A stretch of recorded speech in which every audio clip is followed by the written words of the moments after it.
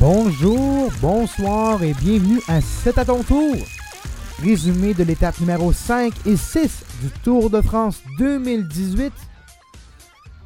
Quoi d'autre mot que dire Peter Sagan, quel coureur. Revenons rapidement sur l'étape numéro 5, gagné au sprint.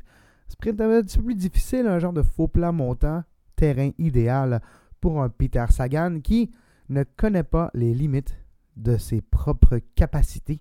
Et même, je dirais, l'étape numéro 6 nous a démontré que l'année prochaine, le mur de Bretagne ne sera peut-être pas trop difficile pour un Peter Sagan durant les classiques du printemps.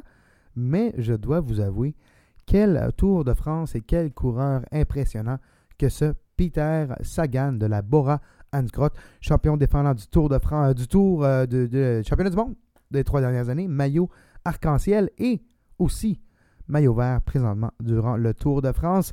Avec cette 5e étape que Peter Sagan a réussi à gagner, qui avait une aire certaine de classique ardennaise, pas aussi difficile, loin de là. Même chose pour le mur ou pour l'étape numéro 6, qu'on va parler dans quelques instants. Mais pour terminer rapidement sur l'étape numéro 5, Peter Sagan qui a gagné au bout de cette étape qui était longue de 204,5 km de Lorient à Quimper. Quimper qui faisait un retour au Tour de France après quelques années, 14 je crois, sans finale à cette village de la Bretagne. Donc, Lorient-Quimper gagné par Peter Sagan. L'échappée du jour était composée de Sylvain Chavanel, qui n'était déjà pas son premier échappé durant ce Tour de France. Et Sylvain Chavanel, en tant que coureur français, a dépassé hier Bernard Hinault dans le nombre de cols gravis en première position durant le Tour de France avec 30. Donc, bravo Sylvain Chavanel. Il y avait Sylvain Chavanel et Liliane Calme-Jeanne de Direct Énergie, Jasper Debus de l'Auto-Soudal, Julien Vernotte de Dimension Data, Tom Scoins de Trek Carfedo qui a en effet ravi le maillot à poids durant cette journée. L.S. Gesbert de Fortunéo et Nicolas Hédet de Cofidis étaient dans l'échappée tôt. L'échappée, malheureusement, a explosé lors de la deuxième côte. Sylvain Chavanel a attaqué durant la première et ensuite il a été largué durant les côtes subséquentes. Tom Scoins a vraiment été le meilleur de cette échappée en récoltant le plus de points possible pour se rendre à la fin de l'étape avec le maillot à poids qu'il a porté durant l'étape numéro 6. Donc, au sprint, pas trop facile. On a vu en étape numéro 5, mon prétendant à la victoire d'étape était Philippe Gilbert. Malheureusement, ce n'était pas dû pour M. Gilbert qui a terminé 3e de l'étape. Derrière, évidemment, Peter Sagan en 4h48 et 6 minutes. Sonny Colbrelli, qui est un sprinter puncher. Lorsque c'est un petit peu plus difficile, en faux pas montant, le coureur de la Barème Méridia a déjà terminé à deuxième fois pour une deuxième fois dans ce Tour de France, derrière Peter Sagan, évidemment. Peter Sagan qui en était à sa 2e victoire de ce Tour et avec cette victoire prend un ascendant certain sur le maillot vert. Et durant cette étape 5, c'est vraiment le seul maillot et le seul classement qui a vraiment changé un petit peu. Donc, regardons rapidement le classement du maillot vert après l'étape numéro 5. Et ensuite, nous passons au mur de Bretagne, que c'était un final spectaculaire sur ce mur. Pour la classification des points, après l'étape numéro 5, Peter Sagan, 180 points. 33 points d'avance sur Fernando Gaviria, qui a aussi 2 victoires d'étape. Ça aurait peut-être 3 si ce n'était de cette chute lors de la 2e étape, quelque peu en dehors des 3 km.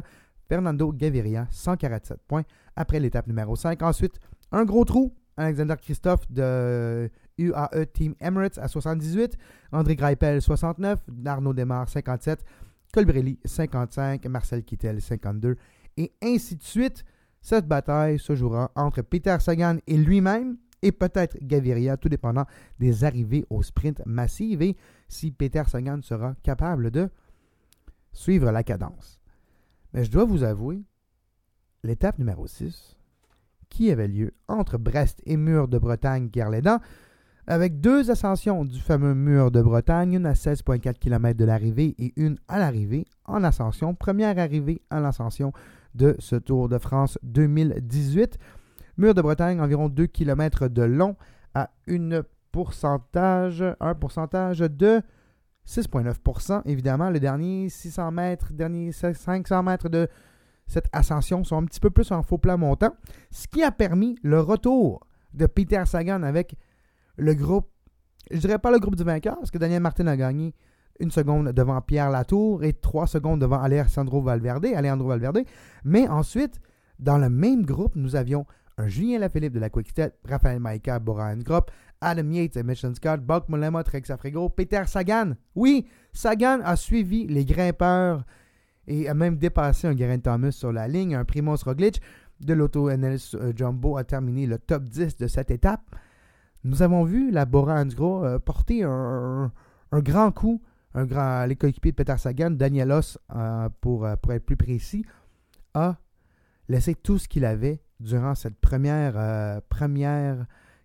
kilomètre de la deuxième montée du mur de Bretagne. Et on voyait Peter Sagan lâcher un petit peu à l'arrière. On se disait, ouais, Peter Sagan, il pensait peut-être gagner, mais c'est devenu un petit peu plus difficile avec les attaques de Martin et de Latour qui essayaient de suivre Daniel Martin. C'est Alejandro Valverde qui a parti le débat sur le mur de Bretagne en attaquant environ à 1,3 km de l'arrivée. Daniel Martin a pris cette chance et est parti ensuite solo pour terminer 1 seconde devant Pierre Latour. Et si on regarde, il y a quelques années, Daniel Martin avait été privé de cette victoire au mur de Bretagne par un coureur de la AG2R La Mondiale. Le retour de la monnaie de la pièce, comme on dirait, pour Daniel Martin qui bat un coureur de la AG2R La Mondiale, Pierre Latour, qui est un des grands lieutenants pour le reste du tour avec AG2R La Mondiale pour Romain Bardet. Malheureusement, Romain Bardet était un des perdants aujourd'hui. Il a été largué durant la dernière montée et n'a pas réussi à colmater le trou. Mais je dois vous avouer, Peter Sagan qui termine 8e lors de cette étape, qui lui a bouché le trou, est revenu avec les prétendants et quelques secondes de plus, je dirais un 150 mètres de plus, le peloton ou le groupe peloton ramassait Pierre Latour, ramassait Martin et ça se jouait au sprint en faux plan montant. Sagan aurait gagné l'étape. Impressionné par les capacités de grimpeur d'un Peter Sagan, un des coureurs les plus polyvalents, surtout très rapide lors de sprint faux plan montant, Peter Sagan continue son bon Tour de France jusqu'à présent et nous montre qu'il n'y a pas toujours de limite. Et j'espère que vous avez eu le temps de voir cette vidéo de l'entraînement de Peter Sagan en gymnase, en salle. La musculature, mais surtout la flexibilité, incroyable. Impressionnant pour un cycliste de cette trempe. On n'est pas un cycliste léger et de la manière dont il grimpe les bosses, impressionnant. Cette année, le championnat du monde qui est un petit peu plus découpé pour les grimpeurs un peu, qui aura lieu à Innsbruck en Autriche. Est-ce que Peter Sagan pourra passer cette bosse et peut-être terminer au sprint et gagner ce championnat du monde pour une 4e année? Ce sera à voir dans quelques mois, cet automne. Mais pour l'instant, wow, nous avons vu un Tom Dumoulin et un Chris Froome perdre du temps aujourd'hui. 53 secondes de perte pour Tom Dumoulin. Tom Dumoulin a perdu seulement 1 seconde envers Chris Froome. Chris Froome qui a terminé à 1 minute 2 de Daniel Martin, le gagnant de l'étape. 1 minute 3 pour Tom Dumoulin. Pas trop de dommages ici. Mais nous avons vu quelques prétendants au général bien se débrouiller dans cette étape. Peut-être pas gagner beaucoup de secondes, mais un Raphaël Maïka, un Adam Yates, un Buck Mollema et un Geraint Thomas. Geraint Thomas qui se retrouve maintenant 2e au général avec 3 secondes de retard sur le maillot jaune. Encore une fois détenu par Greg Van Avermaet qui a réussi à défendre son maillot aujourd'hui sur le mur de Bretagne. Faisait partie du même groupe que Geraint Thomas. Geraint Thomas qui a réussi à gagner quelques secondes sur le sprint de bonification en montagne. Avermaet a terminé juste derrière lui. C'est ce qui explique qu'il n'y a pas vraiment de changement ici. TJ Van Garderen se retrouve 3e au général maintenant après l'étape numéro 6 avec 5 secondes de retard. Julien Alaphilippe, 6 secondes de retard sur Greg Van Avermaet. Philippe Gilbert, 12 secondes de retard en 5e position. Ensuite, Bob Jungels de la Quick Step Floors, un de leurs prétendants, le plus grand prétendant au général pour la Quick Step, se retrouve 6e avec 18 secondes du leader du Tour de France. Rigoberto Urán, qui a perdu quelques secondes aujourd'hui au mur de Bretagne, se retrouve 7e à 45 secondes de maillot jaune, Greg Van Avermaet. Ensuite, Alejandro Valverde, qui se retrouve le premier du monstre à 3 têtes présentement avec Movistar. On entendait Mikel Landa. Mikel Landa était protégé aujourd'hui, mais n'a pas eu à s'exprimer sur les routes du mur de Bretagne et de Guerleda. On se retrouve avec Raphaël Mike en 9e position de la Bora Hansgrohe à 52 secondes du maillot jaune. Et pour terminer, Jakob Fuglsang, 53 secondes du maillot jaune. Jakob Fuglsang qui a eu une crevaison malheureuse aussi, mais a réussi à reboucher le trou et à revenir à temps au groupe pour ne pas perdre trop de temps. On va regarder le classement général plus en détail demain. On est encore trop tôt après l'étape pour vraiment voir toutes les batailles qui se décident. Mais maillot vert, toujours, présentement, avec Peter Sagan. Le maillot blanc, toujours sur Greg Sanderson. Et nous avons aussi le maillot à poids Tom Scoins qui devrait garder ce maillot aujourd'hui. Nous allons avoir plus de détails durant l'émission de demain, après l'étape numéro 7, qui est une étape plus de plaine. Mais demain, c'est l'étape la plus longue du Tour de France, 231 km entre Fougères et Chartres. Il y a seulement une catégorie, un col de catégorie col c'est vite dit, seulement une côte, la côte de Buisson de Persaigne avec 1,5 km, 3,9%, qui a lieu à 120 bornes du début de l'étape. Demain, le sprint intermédiaire a lieu après cette première bosse, qui quand même, on parle d'une étape plat, on parle d'une étape de plaine, mais qui est quand même plusieurs côtes non répertoriées. Et ce sprint intermédiaire durant l'étape numéro 7 aura lieu à 156 km du départ. Et c'est un sprint intermédiaire. Et ensuite, nous avons aussi la bonification de temps qui a lieu à 209 km, dont à 22 km de l'arrivée, pour quelques secondes, le 3 et le 2 et le 1 pour les 3 premiers qui franchiront cette petite bonification pour le temps, pour le général. Mais attendons-nous, après ce 231 km, à un sprint massif, même si plusieurs voient les baroudeurs terminer avec un échappé peut-être gagnant. Le cyclisme a changé. Le cyclisme n'est plus tel qu'il était et les équipes étant organisées à un point tel que Quick-Step, Bora Hansgrohe voudront avoir une chance de disputer cette étape au sprint massif. Soyez pas surpris si nous voyons encore une fois une bataille entre Fernando Gaviria et Peter Sagan, les deux sprinteurs les plus en forme présentement dans le peloton. Peter Sagan est rendu un meilleur sprinteur pur que les Greipel, que les Kittel, que les Degenkolb, que les Mark Cavendish. Et en passant, Mark Cavendish, bravo aujourd'hui dans l'étape numéro 6, se sacrifiait pour son équipe, peut-être pour donner une chance à un certain Eddie Bossenhagen qui est peut-être pressenti pour changer d'équipe et peut-être aller avec la Quick-Step l'année prochaine. Edvald Bossenhagen, qui est un vétéran du peloton, un baroudeur, sprinteur de luxe, puncher et aussi domestique, peut-être en montagne, un coéquipier exemplaire avec une très belle feuille de route pour le Norvégien. Donc, Edvald Bossenhagen pourrait fort bien se retrouver avec la Quick-Step pour l'année prochaine. La Quick-Step qui se dessine comme une des équipes les plus polyvalentes, les plus fortes, les mieux organisées de ce tour. Et pour la Bora Hansgrohe, qui n'est pas le aussi gros budget que les Quick-Step et une équipe aussi polyvalente, je dirais, nous impressionne aussi. La Bora, Danielos, cet effort qu'il a fait sur les premiers kilomètres du dernier passage du mur de Bretagne a laissé toute la place à Peter Sagan pour finir un 8e dans cette étape qui est surprenamment, et je crois que bientôt Peter Sagan pourrait gagner des étapes comme ça devant un Philippe Gilbert et tout, qui n'était pas là dans le présent aujourd'hui. Le final, c'était Julien Alaphilippe. C'était pressenti pour Julien Alaphilippe. Mais malheureusement, le premier passage au mur de Bretagne, qui a eu lieu 16,4 km avant la fin de l'arrivée de l'étape numéro 6, n'a pas été aussi ardu, aussi distinctif et n'a pas vu une sélection se faire sur la route assez grande pour éliminer un Sagan. Et lors de la deuxième partie, oui, au début, Sagan était éliminé, mais Sagan et son attitude qui ne quitte jamais, il n'abandonne jamais, a réussi à quasiment être présent dans le final. Bravo à Daniel Martin, son deuxième victoire au Tour de France, deuxième étape après 2013, l'ancien gagnant du Tour d'Autriche, Tour de la Catalogne aussi, un cycliste quand même complet, un grimpeur, oui, mais l'Irlandais n'est pas nécessairement un grimpeur pur à 100%, mais avec une accélération intense. Et dans une côte comme celle-ci, il a la possibilité de s'exprimer très bien. Et on a vu un Dan Martin être capable d'aller chercher cette victoire seulement une seconde devant Pierre Latour, mais cette seconde sera importante. Je rappelle, Alejandro Valverde termine la marche du podium de cette ascension à l'arrivée à Mur de Bretagne. Est-ce que Valverde est le leader de la Quick Step? Non. Je crois qu'on cache encore un peu tout le potentiel de Michael Landa.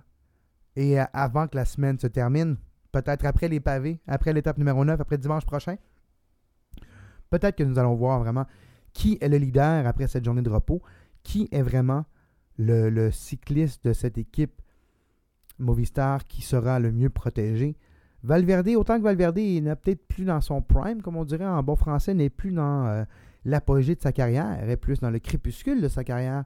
Peut-être qu'un Valverde serait la carte cachée pour préparer une autre attaque comme ça, vu qu'il est dangereux présentement au général et laisser toute la place pour un Landa ou un Quintana pour contre-attaquer si jamais c'est le cas. Je dois vous avouer que Chris Froome a déçu sur le mur de Bretagne aujourd'hui. Geraint Thomas, beaucoup plus en forme que Chris Froome. Geraint Thomas pourrait se retrouver le leader de l'équipe Sky avant longtemps. Est-ce que ça va vraiment être le cas? Mais on a vu un Geraint Thomas qui était un tueur accéléré sur le mur de Bretagne en ayant peut-être l'intention d'aller chercher ce maillot jaune et ensuite en changeant d'idée quelques mètres plus tard pour revenir avec les Alaphilippe, Maika, Yates, Bolema, Sagan et Primoz Roglic pour terminer cette étape dans ce petit groupe formé qui a terminé 3 secondes derrière les deux gagnants menés par Alejandro Valverde au sprint en montagne.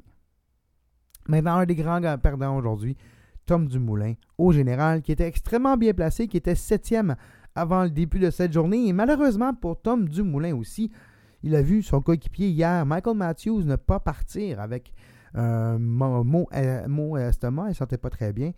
Et plus que la journée avançait, plus que son état se détériorait. Donc, la team Sunweb a décidé avant l'étape numéro 5 de ne pas faire débuter cette étape par Michael Matthews. Michael Matthews qui est, oui, n'aurait peut-être pas disputé le maillot vert et n'était pas bien placé. Il était vraiment au service de son leader pour ce Tour de France.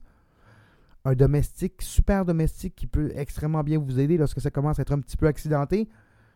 Est-ce que Tom Dumoulin va ressentir cette perte de Michael Matthews durant les prochaines semaines? C'est à se rappeler. Maintenant, avant l'étape numéro 6, je pensais peut-être que la BMC laisserait aller le maillot jaune. Ça a passé très près. Finalement, ce n'est pas le cas. Le maillot se retrouve toujours sur les épaules de Greg Van Avermaet de la BMC Racing Team. Geraint Thomas, seulement 3 secondes, mais je pense pas que l'étape numéro 7 nous donnera la chance de voir le maillot jaune changer d'épaule. Pour ce qui était supposé être les premières semaines avec un changement de maillot jaune quasiment à tous les jours, n'aura pas été le cas. Autant que les organisateurs pensaient changer la donne avec le bonus en temps qui a lieu durant ces étapes, les 8 premières. Autant que techniquement peut-être, mais en pratique, ce n'a pas été très contesté. On a vu quelques cyclistes, lorsqu'ils étaient « Ah, je suis bien placé, la bonification s'en vient, ok, je vais donner 2-3 coups de pédale ». Donc, Van Avermaet a défendu son maillot jaune contre Geraint Thomas lorsque Geraint Thomas a accéléré pour aller chercher cette bonification. Mais, ce n'est pas de l'étape numéro 6, c'est de ce petit attaque de Geraint Thomas pour être sûr de gagner ce 3 secondes qui a été nullifié évidemment par le gain de 2 secondes et ensuite terminé très rapprochement avec Greg Van Avermaet. C'était pas de cela, il n'y a aucune vraiment contestation de cette bonification maintenant depuis les 6 premières étapes. Demain, 231 km entre Fougères et Chartres. Autant que le programme officiel du Tour de France parle de peut-être un baroudeur, peut-être une échappée qui finirait finalement par aller au bout. Je vois mal la Quick Step, la Bora-Hansgrohe et même une autre équipe de sprinteurs comme une équipe qui pourrait apporter je dirais, vous avez Bora, vous avez Quick Step, parce que la Team Dimension Data voudra peut-être trouver un moyen de faire le train pour Cavendish. Si c'est assez facile, c'est assez plat, peut-être. Mais je vois mal l'échapper, se sortir du pétrin et résister surtout à la forme et à l'organisation des équipes telles la Quick Step et la Bora-Hansgrohe. Ma prédiction pour l'étape numéro 7, ici à C'est à ton tour, c'est Fernando Gaviria, juste par même pas le tiers d'une roue devant Peter Sagan pour gagner l'étape numéro 7.